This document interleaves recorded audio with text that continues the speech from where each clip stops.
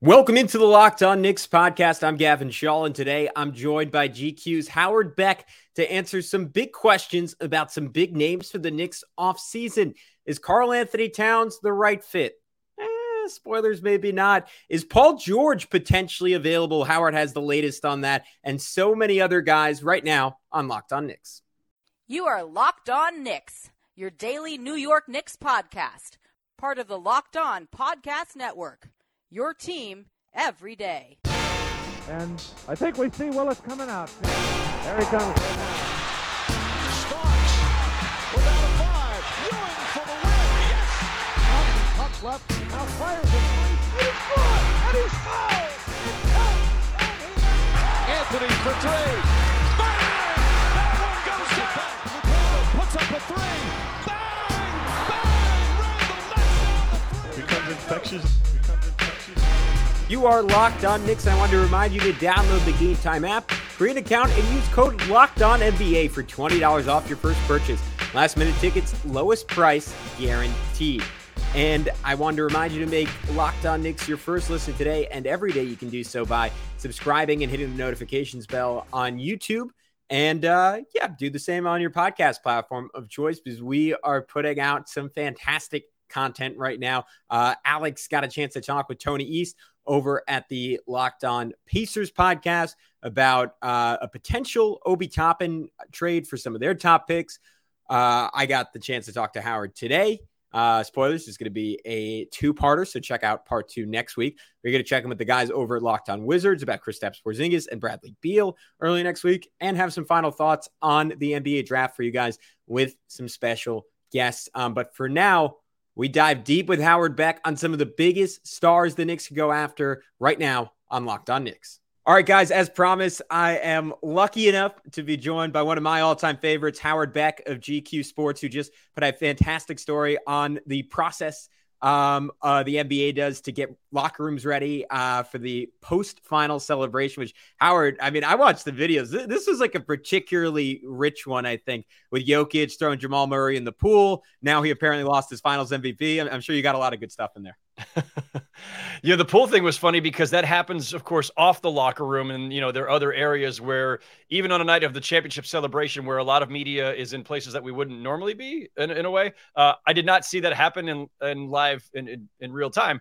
I saw that video much, much later after I had left the locker room smelling like smoke and champagne and everything. But yeah, I was in there with the NBA crew while they were during setup, but pre-setup. I was in there during the final minutes of the fourth quarter as they are nervously sitting there going, can we do it yet? Can we not do it yet? Are the Heat going to suddenly come back and pull this out? Because it was looking for a minute like they would. And so there's this nervous energy for everybody setting up, because you have to act very, very quickly when the game comes down to the final minutes or seconds.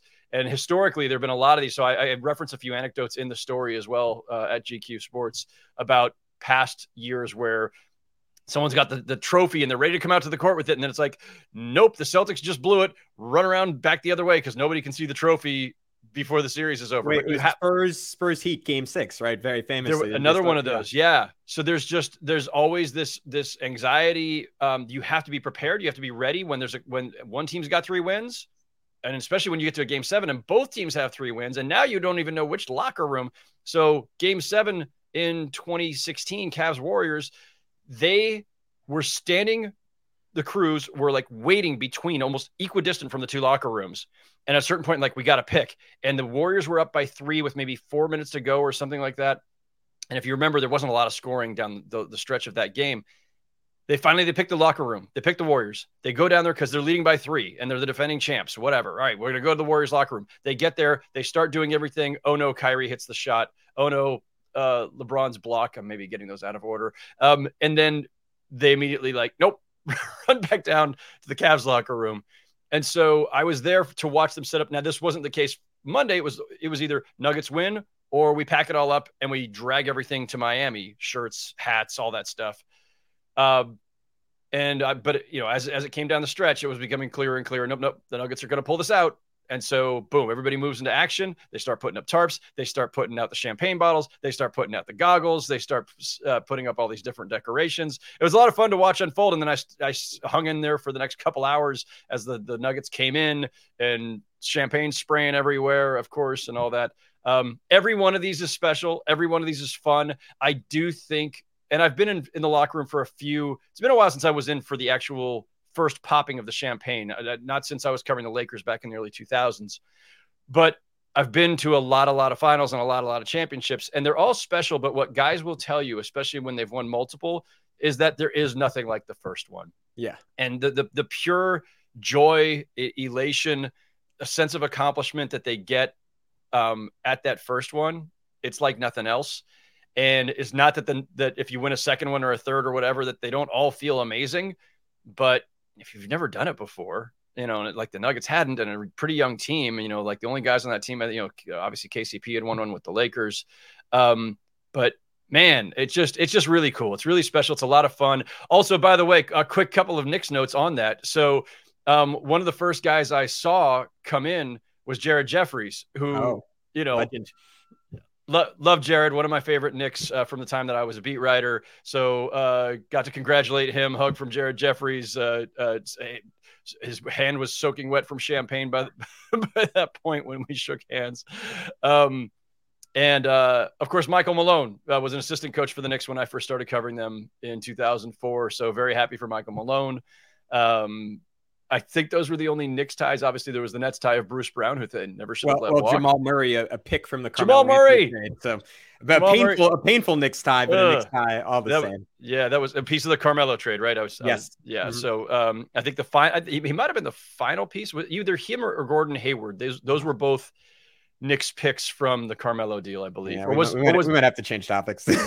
unless Hayward was the Marbury deal. Is that possible? I don't know. Anyway. All right, on a happier Knicks related note, maybe one day, Howard, you'll be on and we'll be talking about Julius Randle and Jalen Brunson and RJ Barrett spraying each other with champagne. But some would argue, I might be in that camp, that for that to happen, the Knicks would need to make a superstar acquisition. So as it is every offseason, we've heard a whole bunch of names thrown around, from Joel Embiid to Bradley Beal to Karl Anthony Towns.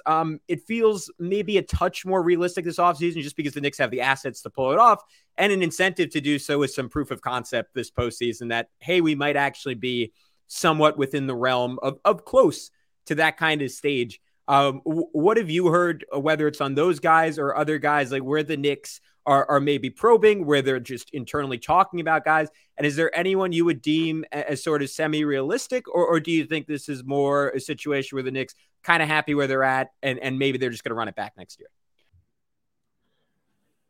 All right, guys, we'll be back with Howard in just a sec. But first, I wanted to tell you about one of our newest and one of my favorite sponsors here at Locked On Knicks, with Bird Dogs. Bird Dogs have stretch khaki shorts that are designed to fit slimmer through the thigh and leg to give you a truly sculpted look. And look, I'm not going to go crazy. I spend a little bit of time in the gym here or there, but anything I do have, Bird Dogs is happy to accentuate.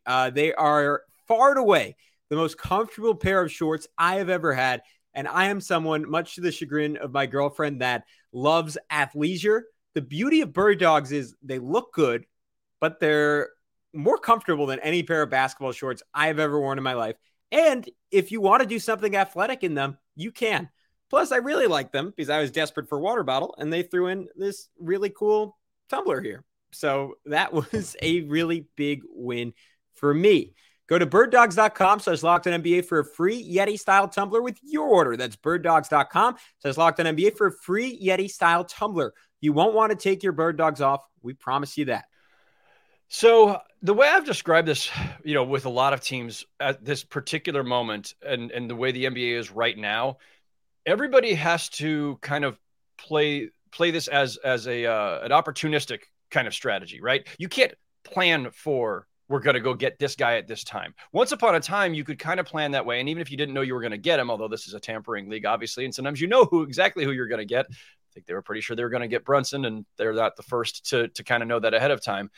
But you can target free agents based on, all right, we know this guy's a free agent at this time, and we're going to have cap room or whatever. that NBA is kind of in the past. Like, it's not that nobody ever changes teams via free agency. That'll still happen. But as we've seen over the last few years, it's mostly via trade. So the best strategy is to kind of play it cool. Accumulate assets if you're trying to get that next star, unless you have another path, right? If you do have a guy you think is coming in free agency, or if you're a bad team that's going to be high in the lottery, all right, fine, you'll get your star that way. But if you're a team like the Knicks that's trying to play somewhere in the middle, and that's what they've been doing for however many years running now, they've really never gone the full-on tanking strategy. They've had lottery picks, but they've never really tried to bottom out or do it for multiple years or anything. They've been trying to play the middle ever since Tibbs arrived, frankly. That's because that's what Tibbs does. Tibbs is not going to let you bottom out. So the best thing to do is what the Knicks have done, which is just accumulate assets, be patient, develop guys. They've done all those things. And along the way, they've gotten a guy who nobody thought was a star who's suddenly become a star. So that Jalen Brunson is now flirting with, look, if he plays like he did this past season, he's definitely an all-star. No matter how many guards, no matter how big the glut is, he's going to make the all-star team. If he plays like he did this past season, he might make all-NBA. Again, there is a glut. It's hard. There's only 6 spots. But he's in that range. So you are that much further along because you've got a guy who is all-NBA caliber, whether he makes it or not. But he's not a 1A, right? He's a 1B. That's not an insult. A lot of guys are actually 1Bs, right? Mikal Bridges had an outstanding run for the Nets once they got him. You're not building around Mikal Bridges. Like, he's a 1B. And so the Knicks are still in search of that guy. And they're on the right course, right? They've got a bunch of interesting pieces. I got a bunch of guys on good contracts, a bunch of youth, and a bunch of picks. Given the way that they've operated so far, unless they're starting to feel the heat from above, and you just never know when that's coming, I don't think they're going to suddenly go all in to get like a Zach LaVine, right? But maybe. It's hard to know, right? And we'll go through some names, and some of these guys are riskier than others. But I don't think they have to go right now. I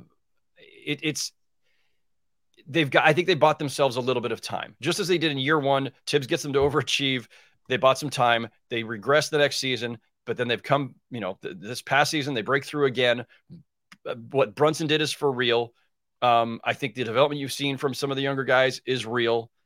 And they're young enough, a lot of guys in their early to mid 20s, that you can make the case both to the fans and both to the guy above, not that guy above, the other guy above, that hey, look, we're on the right path here. We may not leap from 5 to 2. We may not leap from 5 to championship contention, but we'll spend a couple years here in the middle.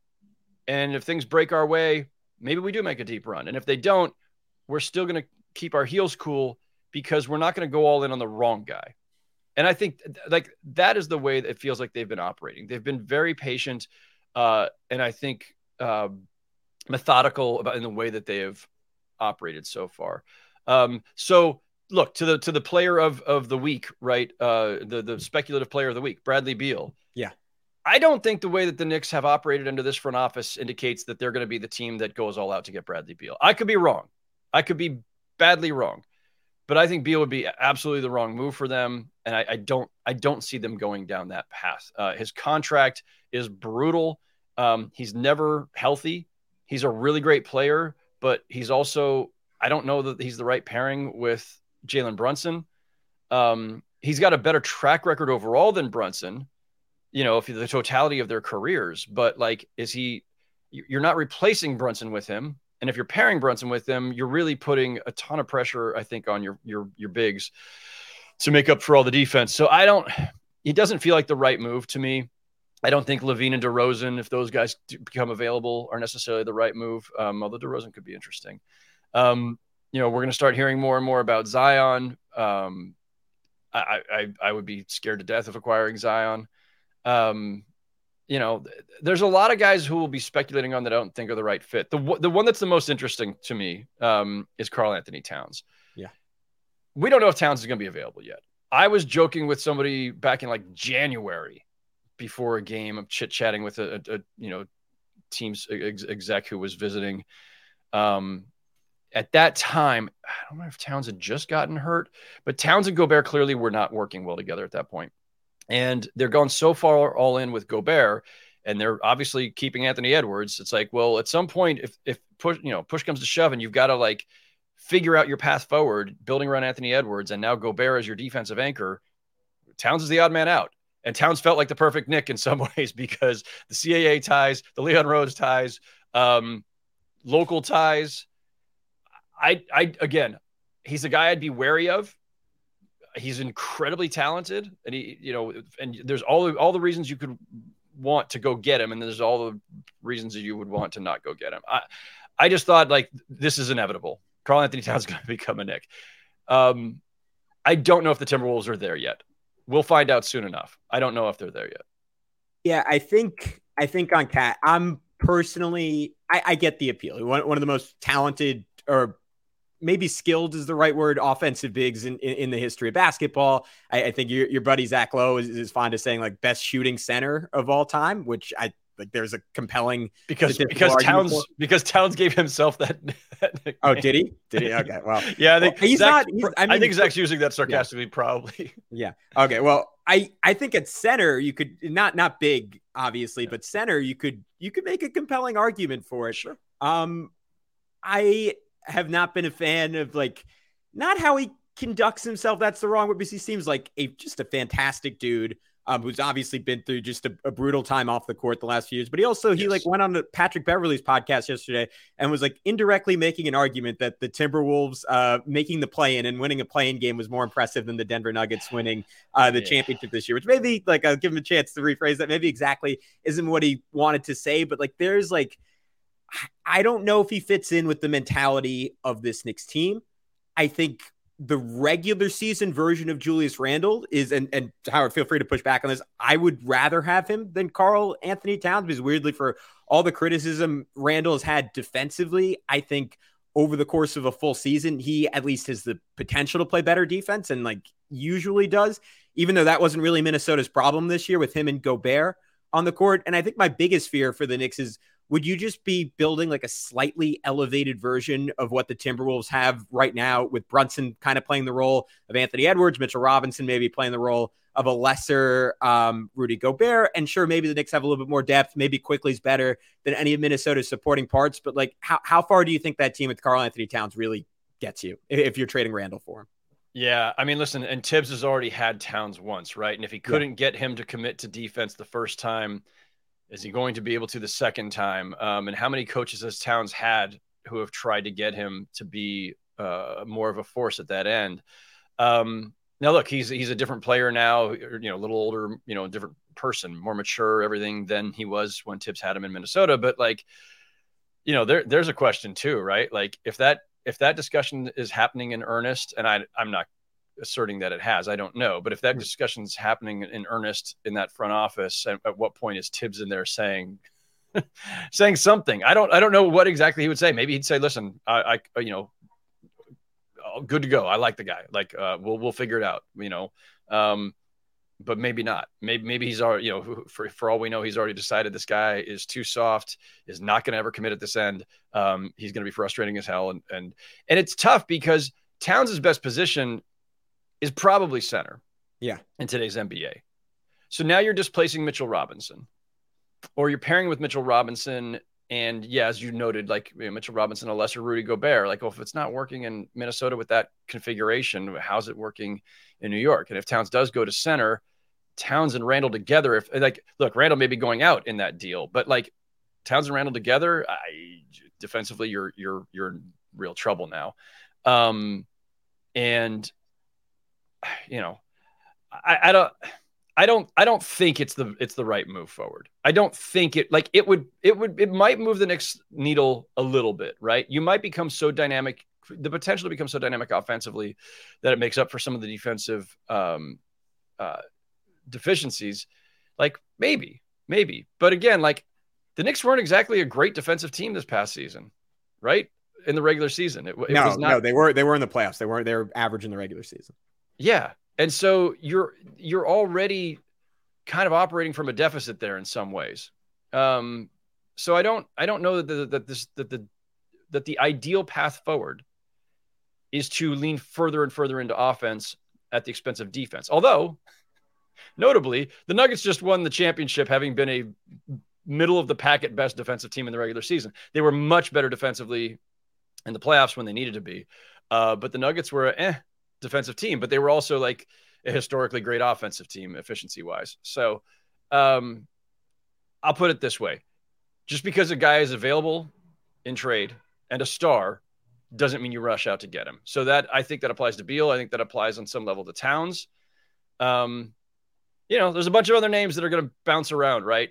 Is Siakam going to be available? There's the Jaylen Brown question. I don't think he's actually going to be available, but who knows? We know that Harden and Westbrook and Chris Paul are all probably available, and I don't think any of them fit. DeAndre Ayton is probably on the block. Is that of intrigue? Zion may or may not be, and the price there may be steep, and like I said earlier, I'd be scared to death of acquiring him. And then there's one other intriguing possibility. I floated this on a couple of the Locked On shows. All right, guys, we'll be back with Howard one final time. But first, I wanted to remind you that buying tickets to your favorite event should not be stressful. Game Time is the fast and easy way to buy tickets for all the sports, music, comedy, and theater near you. With killer deals on last-minute tickets and their best price guaranteed, you can stop stressing over tickets and start getting hyped for all the fun you have. Guys, Game Time has been super useful in my life. I'm fortunate enough to live just about 14 blocks away from Madison Square Garden. But I'm sure like many of you, I find Knicks tickets are occasionally not the most affordable. But that's where Game Time comes in, because I can look 10 minutes before, see someone is desperate to sell, and take advantage of it and go enjoy watching my Knicks in person. Game Time is the place for last minute ticket deals, because you don't have to plan months in advance. They have tickets right up to the day of the event. You can get exclusive flash deals on any sport you can imagine, in addition to concerts, comedy, theater, and more. And the Game Time guarantee means you'll always get the best price. If you find tickets in the same section row for less, Game Time will credit you 110% of the difference. So snag the tickets without the stress on Game Time. Download the Game Time app, create an account, and use code LOCKEDONNBA for $20 off your first purchase. Terms apply. Again, create an account and redeem code LOCKEDONNBA for $20 off. Download Game Time today. Last minute tickets, lowest price guaranteed. Over the past week, but it's been suggested to me to keep an eye on Paul George, not because people think he's definitely going to be available or that the Clippers have already made a decision or anything like that. So for the aggregators, do not go crazy. But Paul George and Kawhi Leonard, that tandem, right? They're both going into the last year of their deals before they can opt out. There's obviously a growing frustration with the fact that they have not been able to break through since signing those guys in tandem or acquiring them in tandem, I should say, in 2019. They're both hurt all the time. And the Clippers, like the Warriors, were pretty much the target of all these new CBA wrinkles that are making it life very, very difficult if you have a massive payroll, which they do. And it's not just luxury tax stuff. Ballmer will cut checks after checks after checks. But having a payroll that balloons the way that theirs does is going to start costing you in terms of cap exceptions and ability to sign and trade for players. It starts to really, really hurt you. And so the thought is maybe it's time for them to break up that duo, and that Paul George would be the one to send out there. If he were available, listen, I don't know what the offers out there would be, but I think Paul George is still an incredibly valuable player. That's a guy I would be very intrigued to go get if if the Clippers actually decide to go that direction. Yeah, so he is, I'm glad you brought him up, because he's the name on this podcast for about 2 years that I've described as kind of the archetype of the type of guy I think the Knicks should go all in on. Because what's sort of the one piece they don't have on this team that they haven't had? I mean, if you want to say two-way wing, you could say since before Carmelo Anthony. Like, that is the guy they've always lacked, and that pre-Nikola Jokic, pre-Steph Curry, that tends to be the guy like who's the dude on an NBA championship caliber team, right? Like, this is a league that, again, those two aside, and I guess Giannis aside, and maybe Embiid, so maybe I'm adding a lot of asides at this point, that is generally run by wings. And for as good as RJ Barrett could potentially be down the road, he's never going to be that type of shooter. I don't think he's ever going to be that kind of creator off the dribble, and he's never going to be that type of defender. And he's not Paul George's size. That is like the mold of star that the Knicks just don't have accessible to them. And to your point, with a team that is, at least for the foreseeable future, not going to be near the top of the draft, like, there isn't really another avenue to acquire that type of player. So even at 32, 33, like, he's still someone, if I'm the Knicks, like, I would be willing to make a substantial commitment for and say, hey, we're going to pour a lot of our assets into this guy. And maybe we're lowering our time horizon a little bit in terms of how long we can contend because of his age, because of his injury history, which that's the really scary part there. But in terms of type of guy you'd want to pair with Jalen Brunson, let me know if you agree. I think he's kind of perfect. All right, guys, we ran a little bit long with Mr. Beck. So what we're going to do, I know these are your least favorite words in niche Knicks podcasting, but we are going to split this off into a part 2 that should be out early next week, where we get a little bit deeper with Howard into the Knicks' own players. Should they trade Julius Barrett? Jesus. Should they trade Julius Randle? Is it Emmanuel Quickley, Jalen Brunson backcourt sustainable? We go back and forth on that. And can the Knicks win a championship without a top-notch defense? All that and more next time with Mr. Howard Beck, one of the best to do it on Locked On Knicks.